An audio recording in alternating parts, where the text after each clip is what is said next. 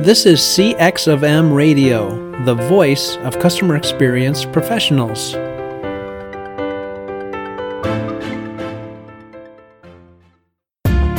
Welcome to another episode of Press 1 for Nick.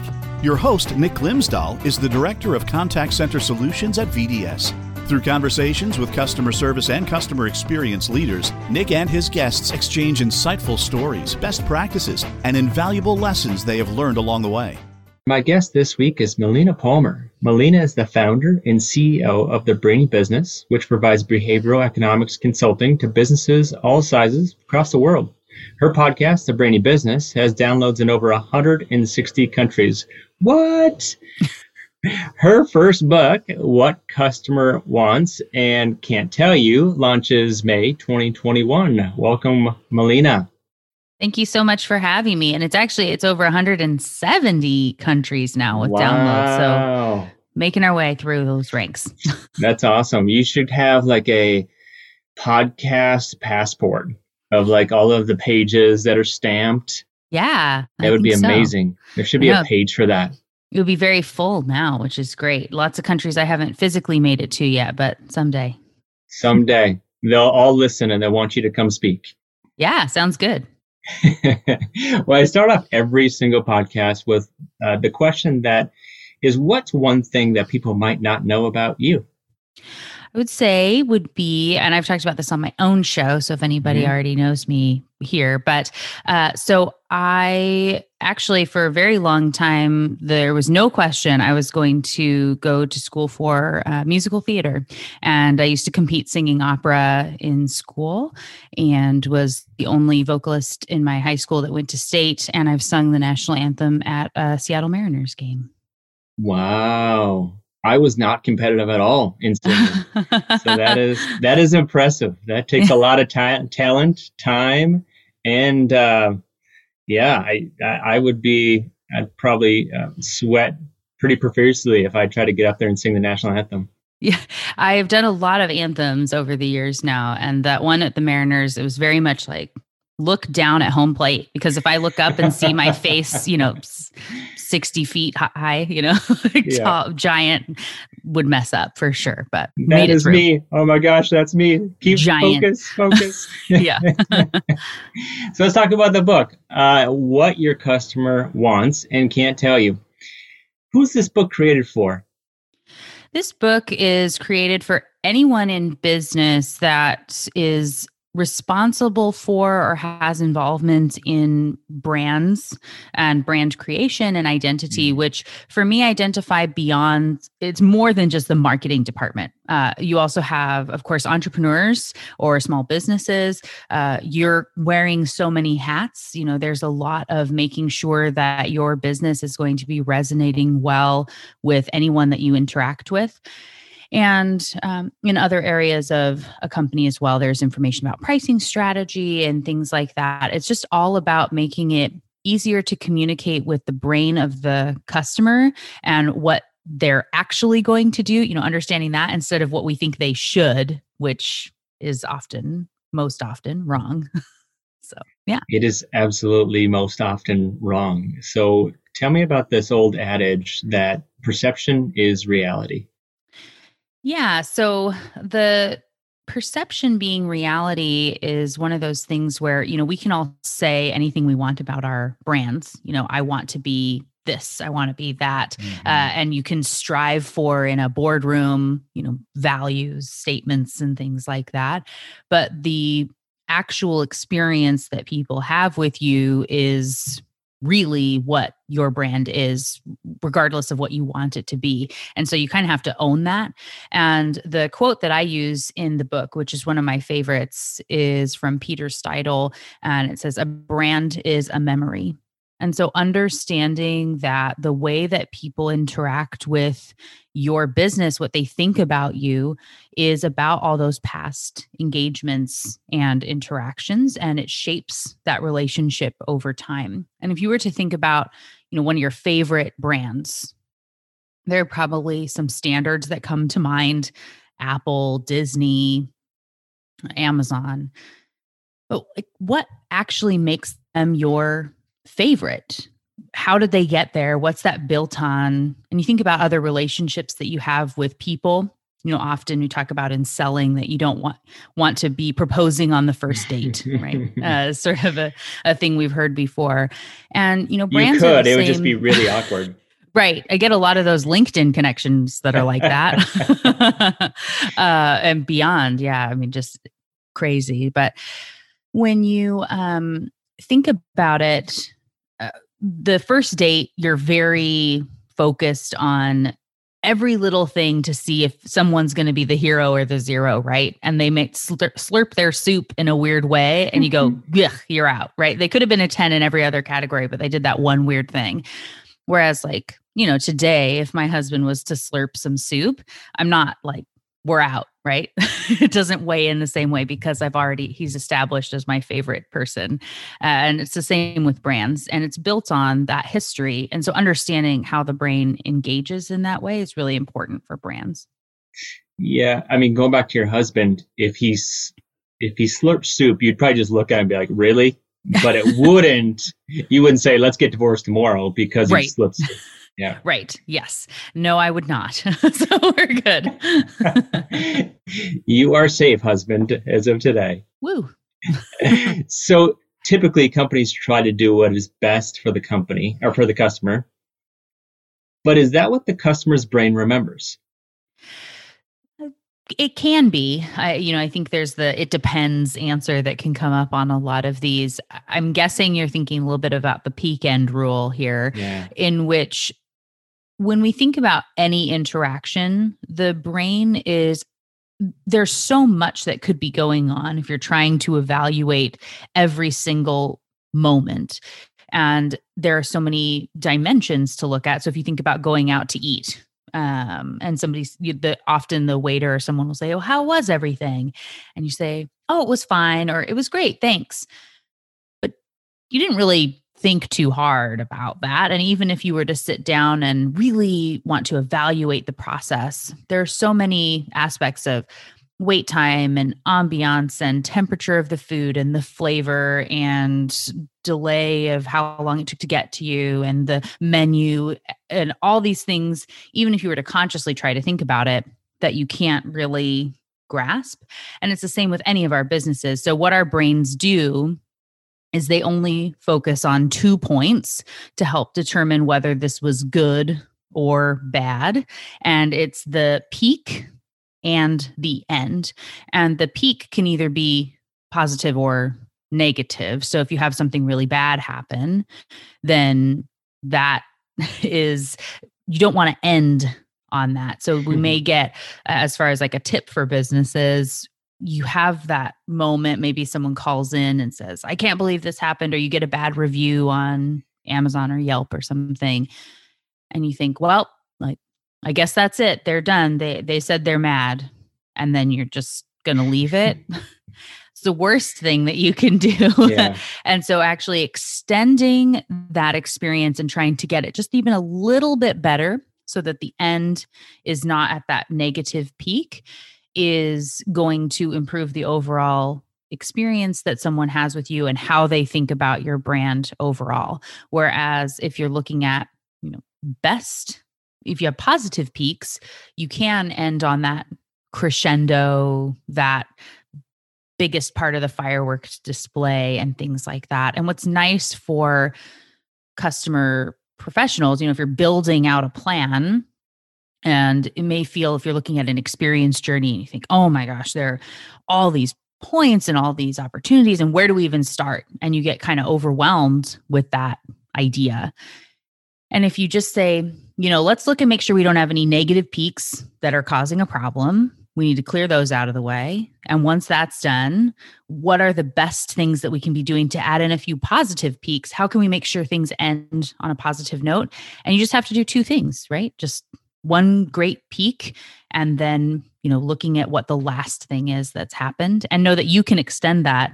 The customer doesn't get to say the end point. You can help have some additional engagement to have those experiences be more positive.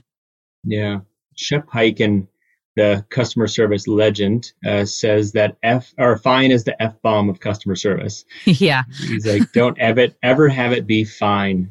Right. Fine is not satisfactory, is not something that you want to achieve toward. So I love the fact that you shouldn't be fine. You should be more than fine. You should be customer obsessed. So yeah. How do you take that, right? How do you shift the business to be more customer obsessed?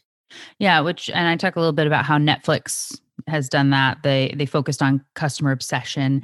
And there's a chapter in the book about surprise and delight, and looking at one of the biggest mistakes that businesses make when you think about you want to drive additional loyalty and you want to be, delighting people or whatever that is. And you go to see, how are we doing? And you do a customer satisfaction survey. The problem is that satisfied can never be delight. There's no version of I'm so satisfied that I'm delighted. If someone says, "Hey, how was your experience with the bank today? Were you satisfied with that?" Say, "Yeah, sure, fine. It was fine." But if somebody says, "Were you delighted when you came into the bank today?" You go, delighted. I don't know. Of which, if that's the answer, then no, they weren't. But anytime you have an expectation, you can only get to satisfaction. So you need that surprise to be able to get delight. And customers, time and again, all sorts of industries have proven to be more loyal and much more profitable for a business when you have that delight factor. And there are tips, in the book, and that understanding of how the brain is working, how you can apply those concepts in a way that doesn't have to be breaking the bank or giving away prizes to everybody. One good thing is if you can't expect that you're going to get a gift, because then we have the problem again of that expectation. So if you're only giving out a few great prizes, then you end up getting those delightful experiences. People are more likely to share on social media and things like that. And it doesn't have to be that you're sending out gifts to every single customer. Yeah. So you don't need to customer satisfaction. If somebody says, "Are you satisfied?" That's almost like, "Hey, was the service good-ish?" Yeah.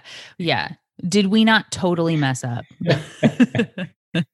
Yes. Exactly. Yeah. The one other thing that I think in customer satisfaction score is around the why. Like, why did you give me a 5 or a 4 or a 6 for that matter? And how can we improve? A lot of organizations just take that and say, "Okay, we were a 6 and it wasn't bad.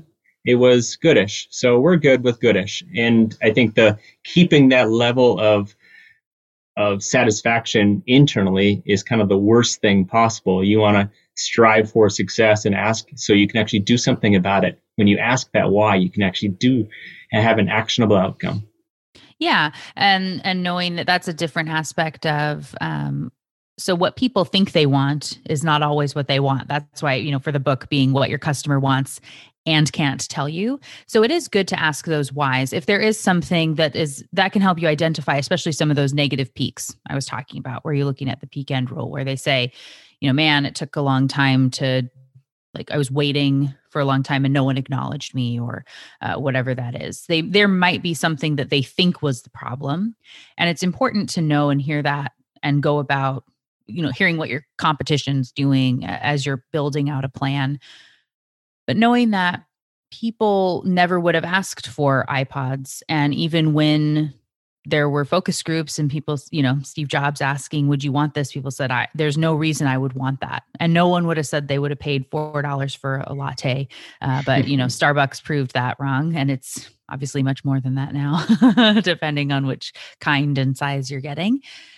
And so often people don't really know what they want, but understanding the science of behavioral economics and what's actually happening in the brain, which is what I teach in the book, gives you those skills to be able to start giving people things they don't even know to ask for.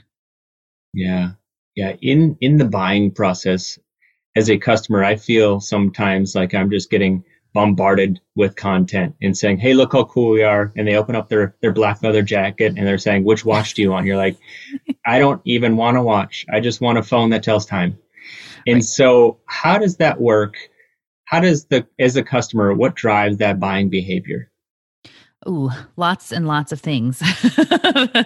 And just if it's helpful to talk a little bit about my background in behavioral economics, which I wouldn't Yes, assume that people know exactly what that means, please. but it is the psychology of why people buy. And there are many disciplines within this field of behavioral science, behavioral economics. But the brain doesn't operate the way, again, that we think it should. That's where I like to say, should is a 4-letter word here at the Brainy Business. So, and it's something that businesses do all the time. And so if you think about what's actually happening in the brain, what does your brain do? Anything you can think about when you can consciously think about it is that conscious brain processing, anything you can retrieve.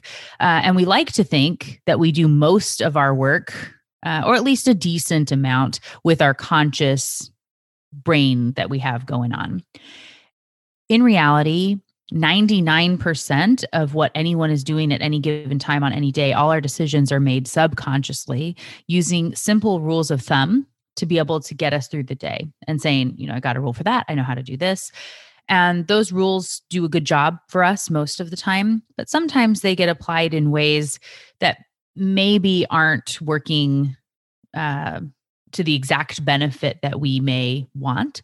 But understanding that as a business, in the way that you communicate, you can have a very slight shift in the way that you present a message, in the way that it's framed, the way that you prime somebody for what's going to be coming next, to help make that buying experience easier for someone when you're working with those rules of the subconscious, instead of just trying to force someone into that logical processing, which it just doesn't work anywhere near as well.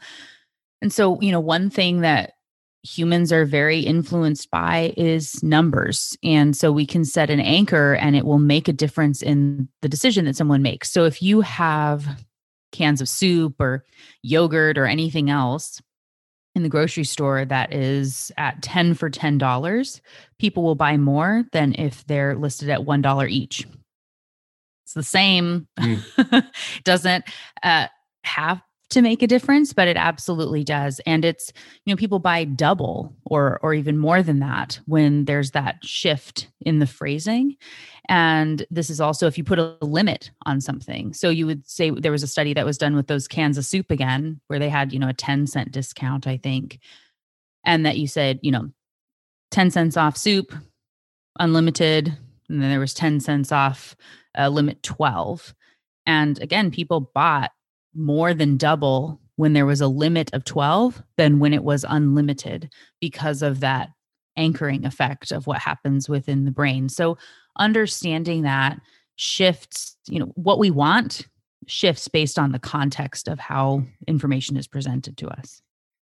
Okay, so then as a consumer, how do we acknowledge that we're being tricked with our subconscious mind, and how do we do something about that? So I don't like to use the word tricked or manipulation or things like that. I definitely approach behavioral economics in a way of helping people to make decisions and understanding what happens there, and using this information responsibly on the side of branding. That being said, when you are a customer, knowing that your brain gets overwhelmed very, very, very easily, and then you are more likely to use those rules of thumb to make a decision. So the simplest thing that you can do is some research in advance and know what you need, have a list, and actually like a written list, whether it's on your phone or whatever, that you take with you when you go to the store, and buy based on that. So if you know that you're buying for the week and you need 3 cans of soup, then you just buy 3 cans of soup, right? And then you're good to go. And if there happens to be a, buy 4, get 1 free or something, you say, well, like I'm okay with getting some for next week because of whatever that is, but being able to have a plan and knowing what you need will make it so that you aren't relying on that subconscious to say, ooh, that's shiny, I want that thing, because our brains are always doing that. So understanding those rules can make a difference if you have a plan.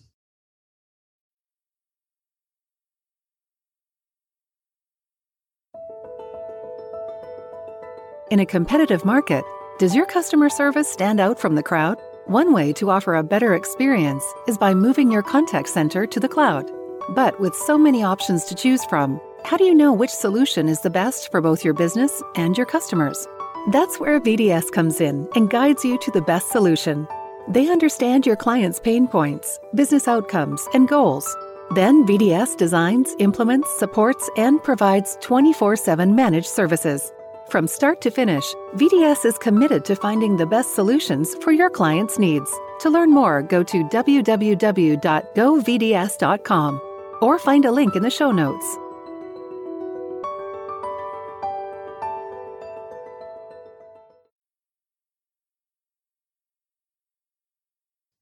Yeah, every time I check out at the grocery, there's that Snicker bar that just keeps staring at me. And I'm like, nope, I can't do it. But I see you. Yeah, I call them my horse blinders. Like, I just need to throw my horse blinders on and run as fast as I can in that one direction. Right. Well, I do a lot of work with brands like that, and knowing that in the pandemic, you have an issue where if people aren't in the store and you're ordering things online, what does that mean for companies when you are the add-on item? So where even to go with a simple of, having peanut butter and jelly being near the bread, or where you have the refrigerated cookie dough near the milk, those associations in the brain make a difference of somebody saying, oh, I want that. And actually, as a consumer, if you were like, oh, that'd be great, I'd love to make cookies for the kids this weekend or whatever that is, it's not a bad thing. And often you might get home and go, oh man, I totally forgot to order jelly because I didn't see it when I was there in the store. And so when you lose that, how do brands and stores make it so that's still a great buying experience for people? They can get what it is that they're looking for. And, even before switching to having phones where people are able to look at you get in the line and then you're scrolling through Instagram while you're waiting for your turn, instead of just sort of looking around and seeing the headlines on the magazines and wanting to pick up a pack of gum or whatever it is. Yeah. And so that same experience is very different when we're able to distract ourselves with our phones, that, people get less of those impulse sort of buys. Do you think that, let's stay on the grocery store thought process for a minute. Do you think if somebody's on Instagram and they can see if they're connected to the Wi-Fi at the grocery store, that they notice that, hey, they're already there. Let me see if I can throw up a peanut butter ad real quick to see if they want to save 50 cents instead of going through the normal process. Absolutely. Companies have looked at and been using that sort of geo-targeting process for marketing for years.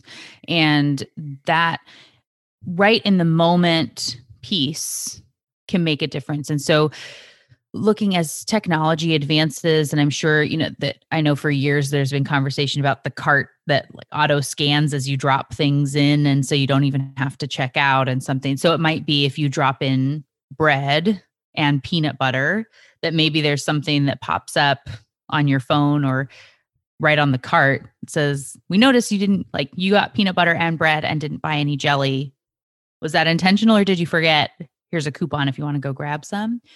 That could be something that is a great experience. And if, I don't like jelly or I have plenty at home, then I can still ignore it. That's one of the things about behavioral economics is we look at nudges. So we're only making it easy for someone to make a choice, but you don't force them into doing anything. That's where you're not having the trick or manipulation factor. And so if you said, like, you can only buy peanut butter if you also buy jelly, like, that's not a great situation for any consumer. But encouraging or making it easy to get jelly if you need it is a beneficial experience that could be nudging a behavior. Yeah. So going back to your book, you talk about the power of questions. And I love that. I love the questions that you ask, because the more questions you ask and the better questions you ask, the more information you get back. But how do you go about leveraging the power of questions? Well, I love questions. They're one of my very favorite things. And I teach a lot with my students as well as with clients, this process of question storming instead of brainstorming. And I touch on it in the book. But when you look at a good question, and the biggest problem that businesses make when they look to apply any sort of, whether it's behavioral economics concepts or you're just working on a project, is you are working on the wrong problem. And I like to say it's really easy to find the right answer to the wrong question. And a very slight change in phrasing or the way that you look at a problem can lead you down a very, very different path. And so being able to take the time, investing in making sure you're answering the right question for people is just so valuable and a thing that most people miss. And so taking that time is really, really important, and identifying again that the thing you're looking to solve is what you should be, in fact, looking to solve. I like the thought process of the storm of questions. Question storming. I just think of this big old tornado going around of questions. But you talked about it's not necessarily what you say, but how you say it. Mm-hmm. And you say that in the book too, and that's kind of really piqued my interest. I want to hear more about, what do you mean by that? Is it the tone, or is it something else? It is the tone, and it can also be the phrasing. And so that is a concept called framing, which I know I touched on a little bit a couple minutes ago. But if you were to look at, let's say, we'll go back to the grocery store. It's full of examples for these, and say, listener, you're going in, you're into the store, you're making spaghetti tonight and you need to get some ground beef. And you go and you look, and there are two stacks, and one is labeled as 90% fat free, and the stack next to it is labeled as 10% fat. Which one do you want? Even just in that initial gut reaction, logically, now that they're the same, but it feels very different in the way that your brain hears it. And we say I haven't been able to get to the gym in a year. Where's 10% fat going? Whereas 90% fat free, you think, I'm making such a great choice for myself and my family. How smart am I? And that is a framing thing. You're saying exactly the same thing, but how you present that information makes a very big difference.